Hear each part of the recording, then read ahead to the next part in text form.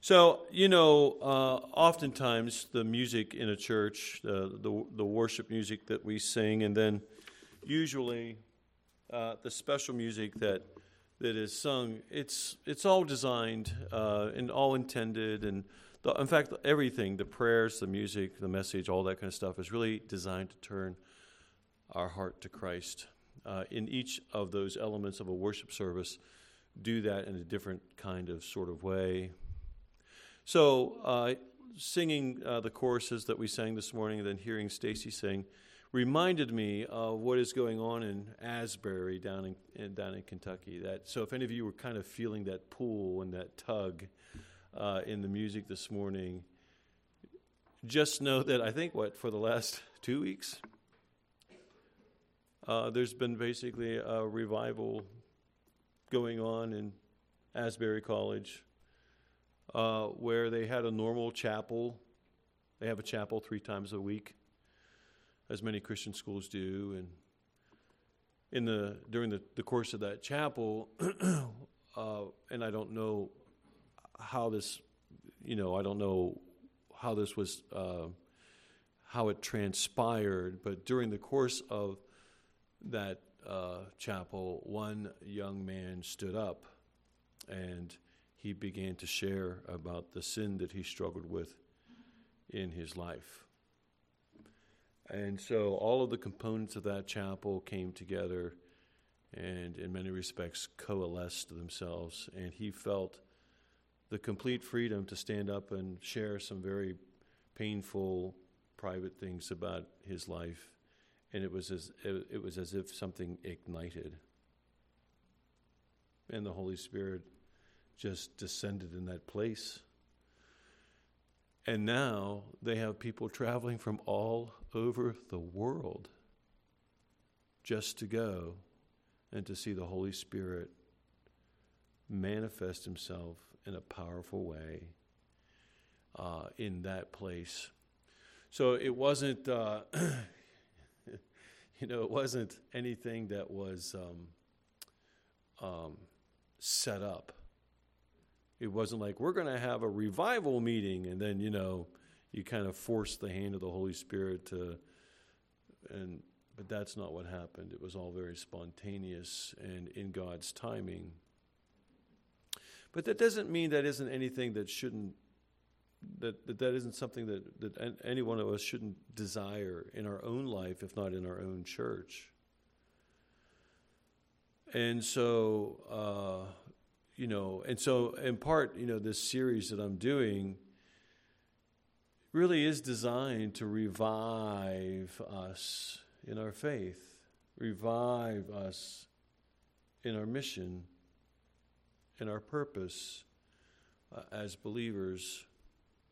And so, every Sunday that we come together, as all these components are arranged, in whatever way each of those things speak to you, allow them to speak as powerfully as they possibly can. Because I stand back there, usually during the worship time, prayer time, and music time, and it's gratifying for me to see people who lift their hands or close their eyes, maybe put their head back, and just praise and just immerse themselves in the music or in the prayer. As a pastor, I'm just telling you, I would not be opposed. I would be delighted if during any part of that worship service somebody wanted to come up and just kneel at the altar and pray. That would be a thrilling thing. Not because you're trying to demonstrate how spiritual you are, but because for some reason kneeling at the altar while the prayers are going or the music going and feeling. I remember when I was at St. Stephen's, I used to worship there. Have any of you ever worshiped at St. Stephen's before? So maybe Donna, you'll remember this, but one of the most delightful and powerful experiences I ever had in the whole of my church experience was when they had what they called the Eucharist. Sometimes I call it the Eucharist, but the Lord's Supper or communion.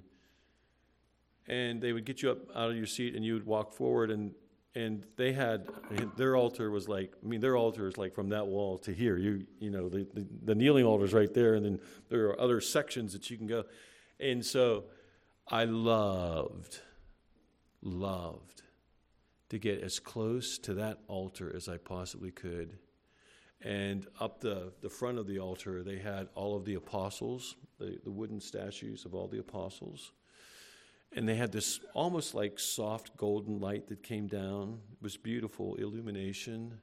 And you could smell, they used real wine there, but you could smell the wine, and you could smell the candles, and you worshiped with all 5 senses. And I think that's something that we've lost in the Protestant church, the worship of all 5 senses. I think there's something to that. I think that's what happened in the Old Testament temple, but I think that we've kind of lost that a little bit in our experience. And so I just sort of felt like I was, ensconced, immersed by, all of that around me, and I just loved it.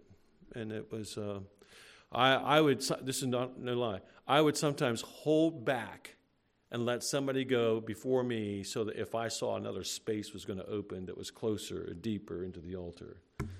Donna, did you ever have that experience there? And so the music would be playing, and, you'd hear, they called them celebrants, but they would have different people, dispensing the wine and the bread, and so you'd hear them in the background. You'd hear the music in the background. You'd all the lighting and the imagery and the smell. And it was just glorious. And I think it's going to be like that in heaven. So what I'm saying to you is that there is freedom in Christ, and often, no lie, people can be pretty bizarre in a worship experience. We're not looking for that, but we are looking for the freedom. That if you ever want to do that, you feel free to do that. So, in any case, as I continue on with the series, if you have your Bibles, we're going to be spending some time in various texts, but a lot of it will be John and then some other ones. So, just to reorient you, the 2 primary texts that we've studied so far in this series about redeeming our time were the parable of the talents from Matthew, and then we are now in the I am the vine and you are the branches. Now, when I was in seminary, we had this thing that we had to do where we had to it was called diagramming a text, which sounds kind of cold and maybe scholastic or whatever, but it is helpful, and especially if a text is kind of dense, like there's a lot going on in that text. If you can get in there and sort of outline it, it can be very helpful in understanding what the text is getting at. And so there are 2 that I want to share with you this morning, and I'm just going to spend a moment on each of these. But I think it helps us to get at a more full understanding of what's going on in John in a very succinct way. So there is a thematic diagram of John chapter 15, verses 1 through 9, verse 16. There's a thematic one, and I'm just going to share that with you. So the themes of that diagram would be that there is sovereign ownership by the Master or the Father, that we are chosen by the Master for service, that we are specially crafted and designed by the Father. He crafted and designed. There isn't anyone here that is the way they are here. I remember being in high school. And, in middle school and high school, if your ego can survive it, you're doing really well, because it's just such an incredibly competitive place socially.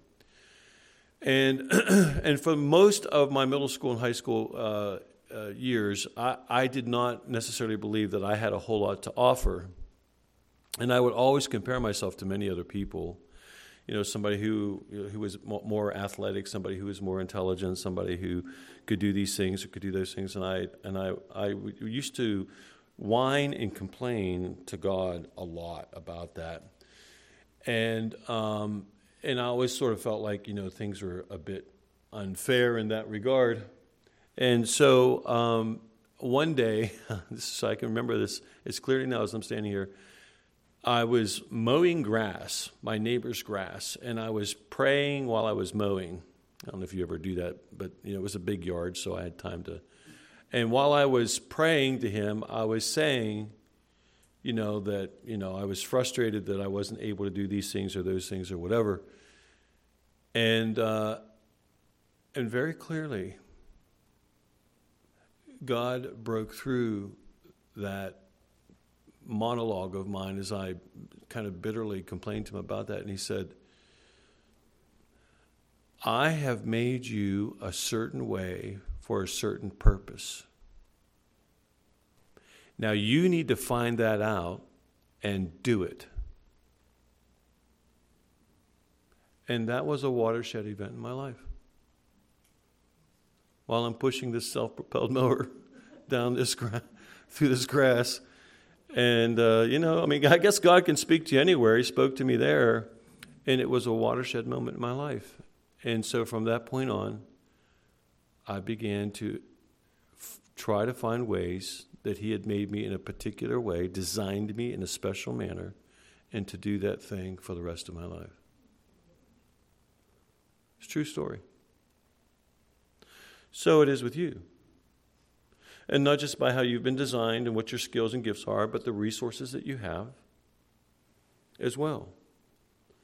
So thematically, we are purposed to produce fruit, that we are cultivated or pruned by God so that we produce more fruit, that he brings everything to pass in our lives, certain dates, places, and abilities to make all that happen.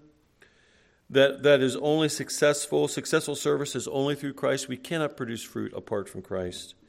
And that we are judged and rewarded by the quality or the amount of fruit that we produce. And so, it should really be an important time in everyone's life on a yearly or quarterly basis. Exactly what am I doing with my life and how much fruit am I producing? What's happening with me? Is it really happening? And then finally, he ends in verse 16 with, look, you didn't choose me. I chose you. I appointed you. I appointed you. Did you ever have an appointment that you had to go to, and once you got to the appointment, you were confused about what the appointment was for? Or once you got there with that appointment, you decided you wanted to do something else? Now, I will say that the Lockers, for example, have a tendency to go to the wrong weddings. So sometimes they go to one like a month early or a month late. Is that true, Bonnie? So anyway, so that they miss that kind of appointment, and so it happens to the best of us. But I'm just saying, it would be if a matter as a matter of purpose in our life, if we didn't follow through the appointment that is ours, then it just looks crazy. It looks ludicrous. So everyone here's been appointed. You've all been appointed. And so the choice is ours about what we're going to do with that appointment and what we're going to put into it. So then this metaphor, this biblical metaphor, this is the diagram for the biblical metaphor. There is Jesus, who is the true vine. There is the Father, who is the vine dresser. There is the Father who prunes the branches, and we're going to be talking about that today. Then there's this idea of abiding, and that idea of abiding is very, very, very, very similar to what it means to be in Christ, as Paul talks about it in almost all of his letters. Then there's this vine and branch dynamic, which means that we are to produce fruit, and not just fruit, but much fruit. So, then you go to this Matthew, seed and sower text about, producing 40, 70, even 100 times as much. That's really what he's saying there. And that when we produce much fruit, we glorify the Father. And so this is kind of a startling thing. Really, if you think about it, if I'm to ask myself the question, exactly how much of my life glorifies the Father? When people see my life, and what I do with my life, do they glorify the Father because of what they see? Ouch! I mean, but that's what he's saying here, that the fruit that we produce glorifies the Father. Maybe this is part of the problem for the church as a whole, not just this church, but the church as a whole. Is that the reason why people don't believe in God is they don't see the fruit produced by God in our lives. And then, in this much fruit thing that he wants us to produce, it's also the proof of our discipleship. You see how these diagrams help? It just sort of cuts to the chase. That when we produce much fruit, then somebody's going to say, they must be a believer. I was just having a conversation with somebody yesterday who's been in ministry for a long time, strong believer. Currently, they are out of ministry right now for a time period, and they're working in a kind of a non-Christian job. And they were saying, I go there, I try to be as positive as I can be, to do the things that, I think I can do. None of them know that I'm an ordained minister, but I'm just waiting to see what can happen, how I can use that. And so, what's implied in what he is saying there is that, is my life going to produce the kind of fruit that people will say, are you a Christian? Are you do you know anything about ministry? He said, not one person there knows anything about them in that way. So, if you and I spend time in a place other than this room right here, would people conclude that you are a Christian and that they're so taken by the fact that you're a Christian and the work that comes from it, that they actually glorify the Father because of it? I mean, I've heard people say, look, I'm not a believer, but this person is a Christian. They're the real deal. I'm amazed at what they've done with their life. It's really kind of astounding. I remember I was watching, do you ever see Bill Maher on TV? Not a fan in a lot of ways. But I remember a celebrity who's doing some work in northern Africa when there was that terrible genocide taking place, as well as a famine and all kind of stuff that was happening there. And they were talking about that particular kind of work, and Bill Maher was kind of denigrating the church and Christians. And the guy stopped and said, no, wait. He said, if there's any great work going on in North Africa, it's because of what the churches are doing for those people. Now, he was not a believer. But there he was on national TV, reporting about the fruit that was being produced by those churches in a truly horrible place.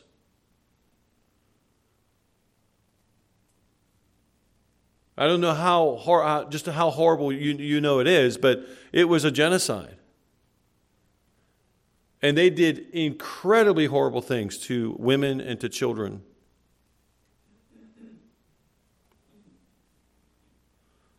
To put it politely, they delighted in giving women mastectomies who had infant children so that they would watch their children starve to death because they could not feed them. That and many, many other kinds of things. But it was the church going into that darkness and being that kind of light and producing fruit that made it all the way back to national TV. We're on a place on a TV program with Bill Maher, that God is glorified.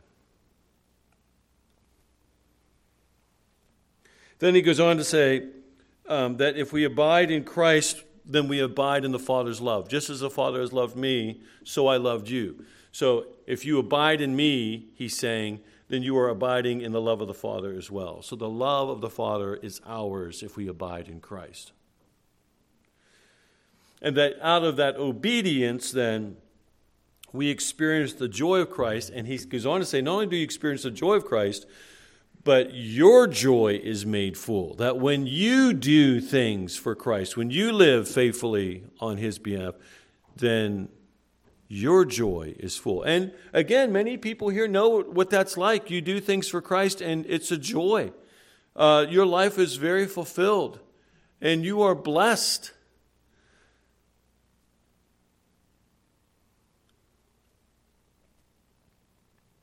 And so finally, this idea of much fruit, that the fruit that you produce is an abiding fruit. It's a fruit that lasts. Honestly, I got to tell you, and you know, this will sound so like typical or whatever like that, but I continue to become, a year ago I would have thought this was impossible, but the utter shallowness with which I see pop culture manifest itself on TV in the evening, the programs that they spend millions of dollars on to produce what they produce, and how is any of that enduring? It's not enduring. They're rewarded deeply for it here in this world, but it's not enduring. It's corrosive, it's acidic, it's destructive. It's all about false promises. It's about ego, all of those kinds of things. But I just wonder how much of my work is enduring. The fruit that you have produced in your life, how much of that is enduring? I think I mentioned this, but oftentimes when I do funerals, I will ask, them to answer 3 questions, and one of the final question I ask them is, what is the person's legacy? The person that died, what is their legacy? What is something about their life that was so compelling that you want to see it continued in your life and others' lives? That it was just so moving and so powerful and so compelling that you think it should endure. It should last forever. And the truth of it is, most of the funerals I do, most of the families can't say what was enduring about the person, what the legacy was. I mean, they come up with something, but it's not a legacy. So think about that for just a minute. If you were to pass away right now, what about your life would be so compelling that your family would want to keep it alive throughout the course of their life? That it's a kind of fruit that just abides. And then finally, that this idea of producing much fruit is by what is called divine fiat, divine command. So really, the production of fruit isn't an option for us.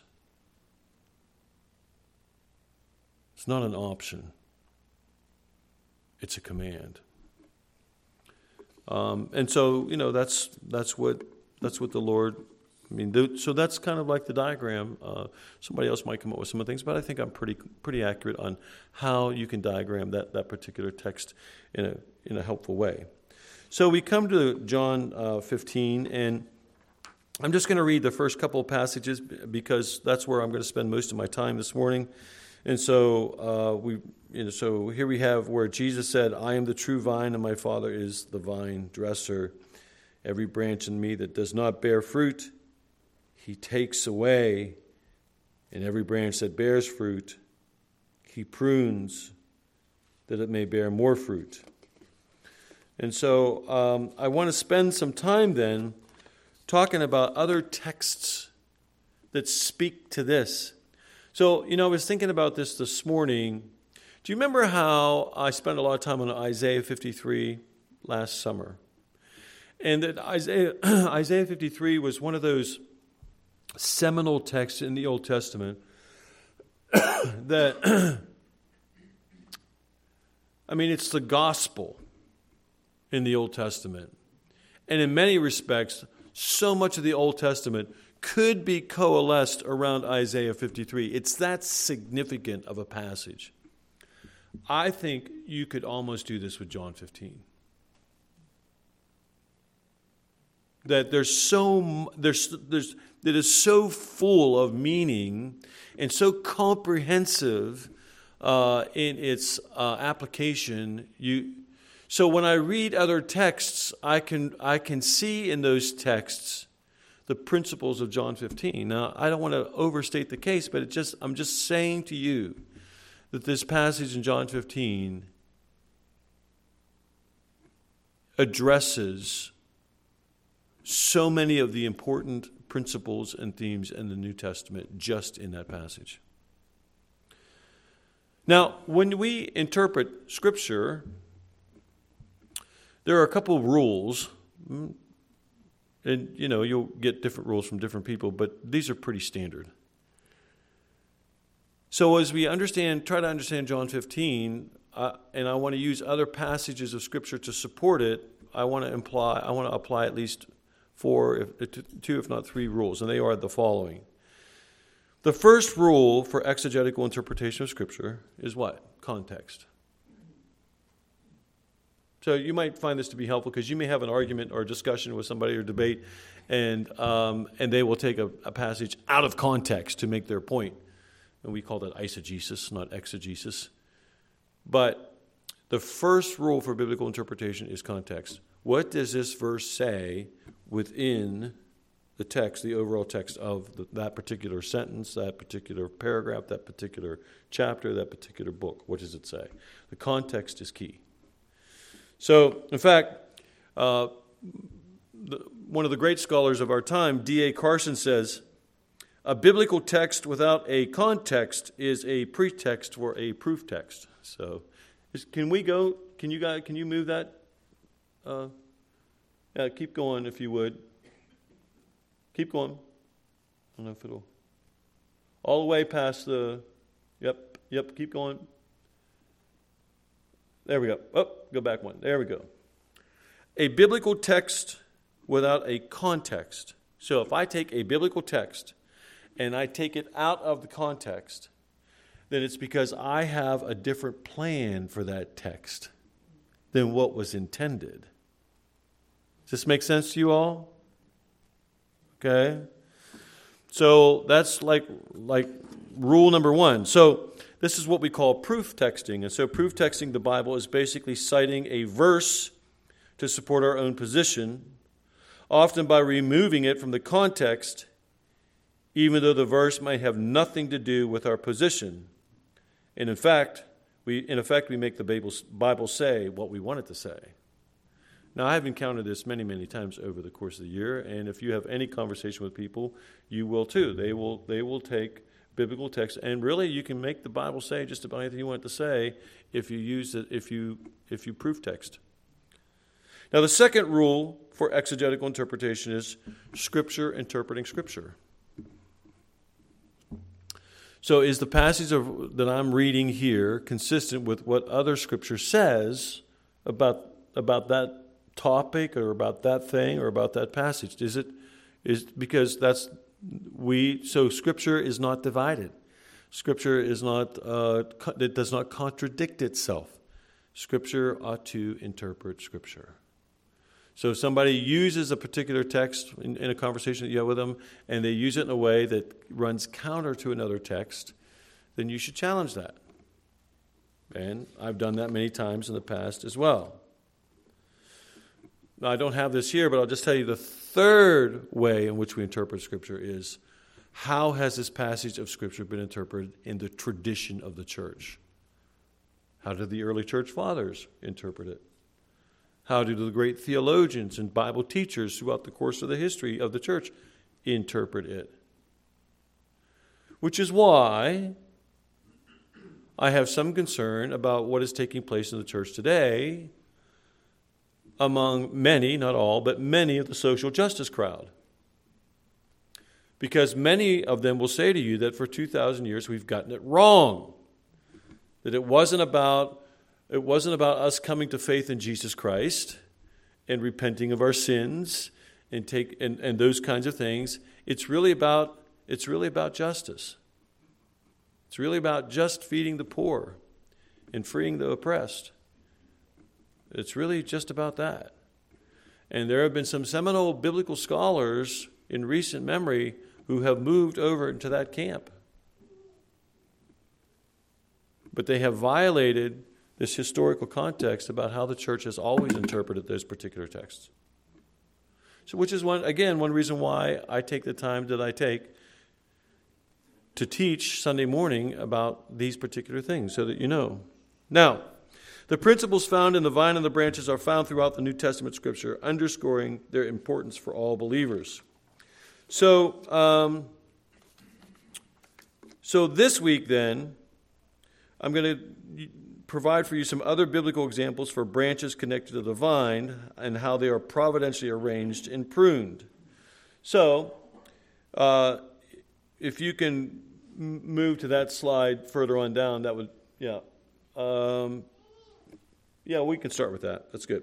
So Jesus said, I am the true vine, and my Father is the vine dresser. Every branch in me he prunes that it may bear fruit. So here we see that the vine dresser prunes us, and the vine dresser is the Father, and that providentially works or prunes in the life of the believer to produce fruit optimally. So the question becomes, why does God prune us? I mean, if you've worked in a garden, like with roses or bushes or, some certain fruit plants, whatever, when you go to prune them, do they slap at your hands and say, why are you pruning me? But you prune because you know something about that plant and why it needs to be pruned, so that it will grow bigger, stronger, better, and produce more.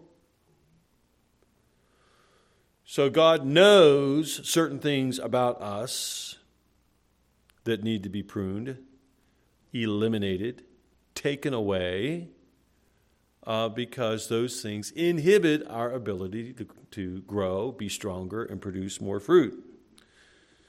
So we are pruned because we are imperfect. Imperfect action can only produce imperfect results. So the goal then has to be to reduce the amount of imperfection in our life so that we can produce less imperfect results. And Bonnie said sometimes, I'll say usually, she's being kind, it's painful. It can be very painful.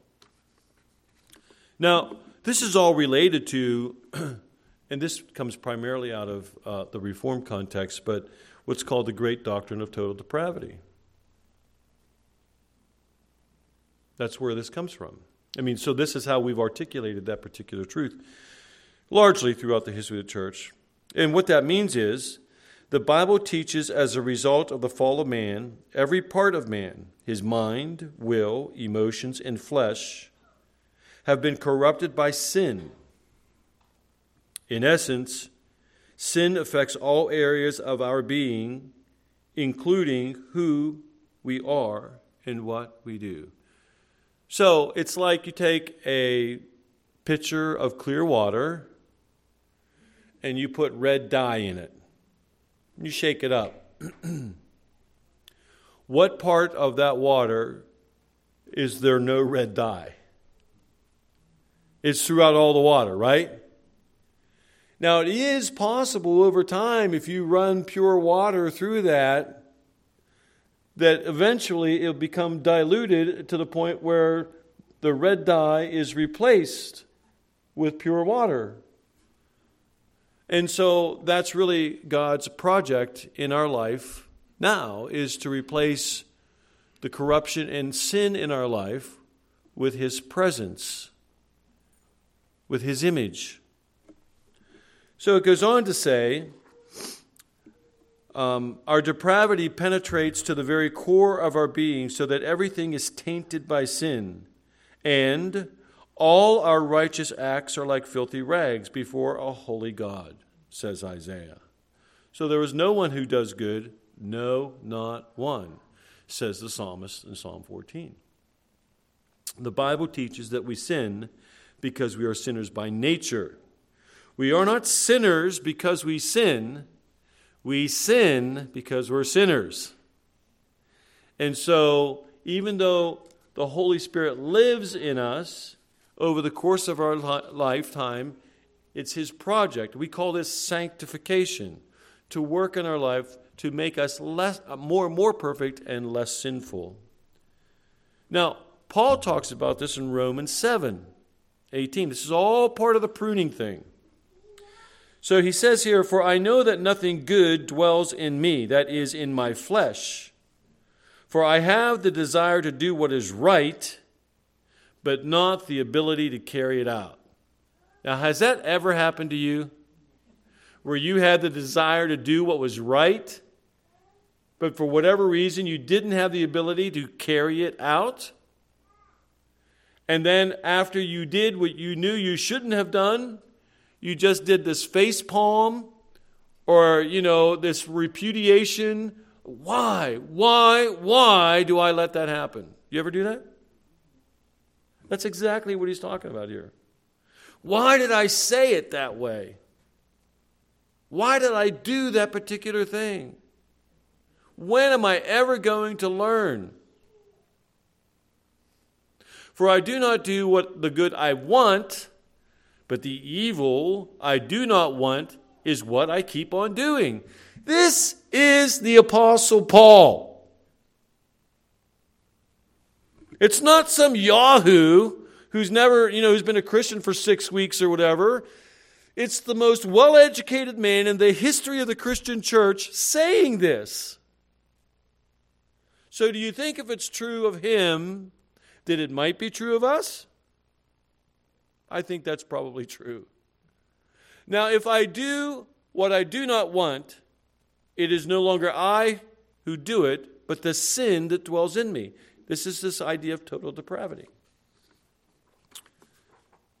Then he concludes, verse 24, "Wretched man that I am, who will deliver me from this body of death?" Now, some of you have heard this, some of you have not. But there was a form of torture that the Romans used to do where they would take a dead body and they would tie it hand to hand, neck to neck, waist to waist, knee to knee, ankle to ankle, to a living person.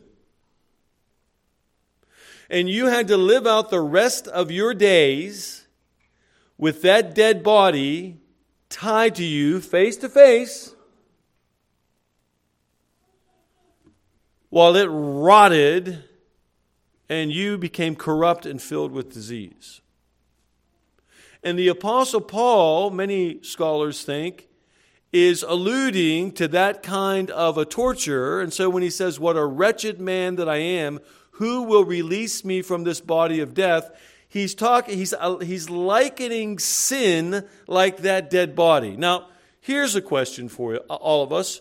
Do you think that if you had a dead body tied to you in that manner, that it might affect the quality of your life?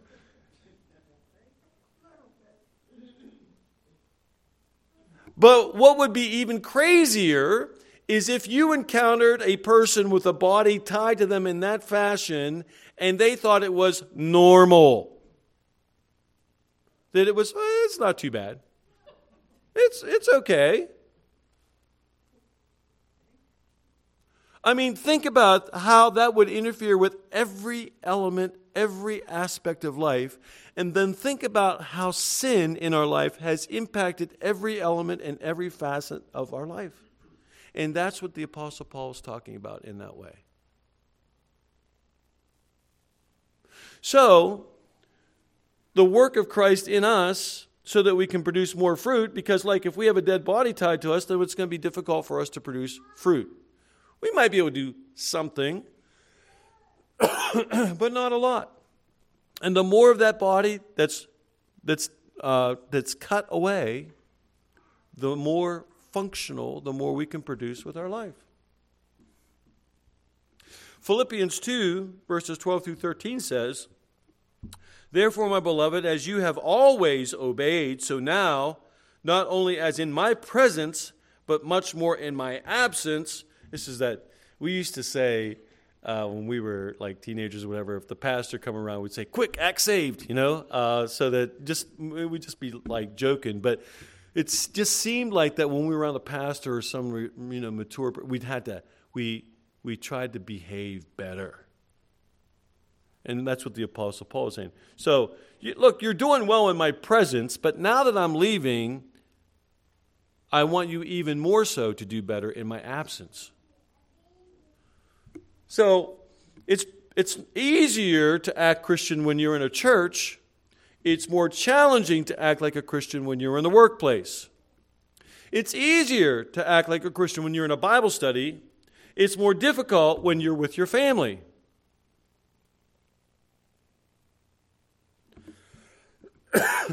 And so that's what he's saying here. So work out your own salvation with fear and trembling. For it is God who works in you both to will and to work for his good pleasure. So what he's not saying to you or me, look, you need to work for your salvation. You need to work out your salvation. Your salvation needs to be perfected. So work it out with fear and trembling, understanding exactly what Christ has done for you and me. What it cost him.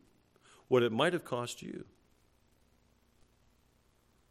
For it is God who works in you. So there isn't a person in this room that God is not working in their life. Everyone in this room, God is omnipresent. He is omniscient. He is omnipotent. And there's not a person in here that because he's all three of those things, that he is not speaking to us on a regular basis, to work in us, to will. So we call that guidance, illumination, conviction, that he works in us to will and to work, therefore to do to his good pleasure. That we want to do for him to give him glory and to experience his joy. Does this make sense to you all? So what does it say if throughout the course of history, in particular in our time, if God is omnipresent, omnipotent, and omniscient, that he can know exactly how to reveal himself, to work in us, to will, and to act for his good pleasure, and yet, it just doesn't seem to have the effect it should have. It must be that there's resistance. It must be that there's resistance. Because God's a pretty compelling person. If one young man can stand up and heed what the Holy Spirit says to him in Asbury College, and because he did, that becomes the ignition point out of which this revival thing, from which people from all over the world want to be a part of. Imagine if more of us were more open to how God works in us to will and to work for his good pleasure. Hebrews 12, verses 1 through 2 says, "Therefore, since we are surrounded by so great a cloud of witnesses, let us also lay aside every weight and sin which clings so closely, and let us," and it's implied here, "so that we can run better with endurance the race that has been set before us," that God has set for everyone in this room a race. Everyone in this room has a race that has been set before them. And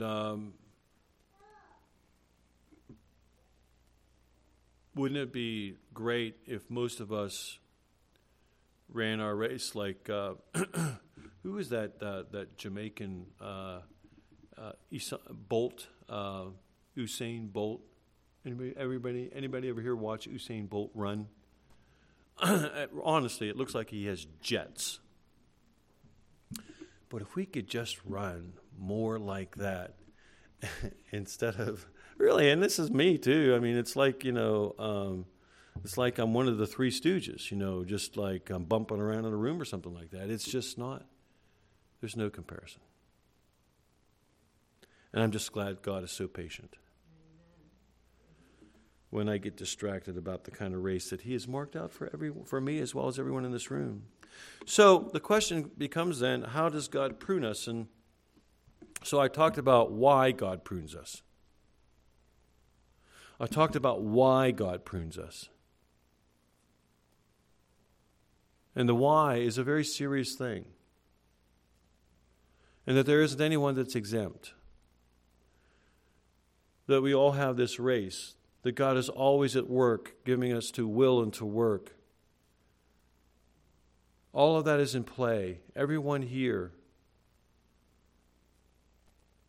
And so, I guess what I want to leave for all of us as we begin to, as we leave here today, is what would you say? What would you say for you? What would you say are those things that get in the way of your growth and your ability to produce fruit? What sin entangles? What part of the dead body are we unwilling to let go of, to have cut away? Really, there probably are people out there that when somebody says, let me cut that dead body off you, you're like, there's a part of it I kind of enjoy. You think, well, that's crazy. That's exactly right. If you read in the Old Testament how God spoke, especially to the Canaanites and to the Israelites when they were in extreme disobedience, he's just throwing his hands up. And what is wrong with you people?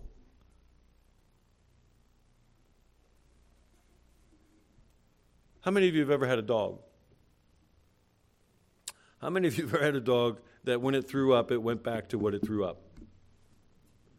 You're like, what is wrong with you? It made you sick. Now you want to eat it again, and you're going to get sick again, right?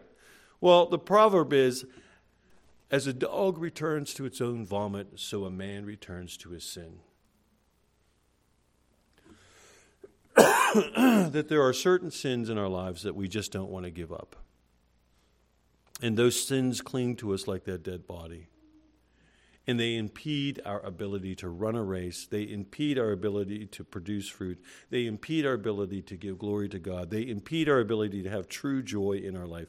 They impede in all of that. So I'm just saying, maybe this week we should spend some time praying to God, say, Lord, what part of the dead body have I been reluctant, have I been resistant for you to prune off of me?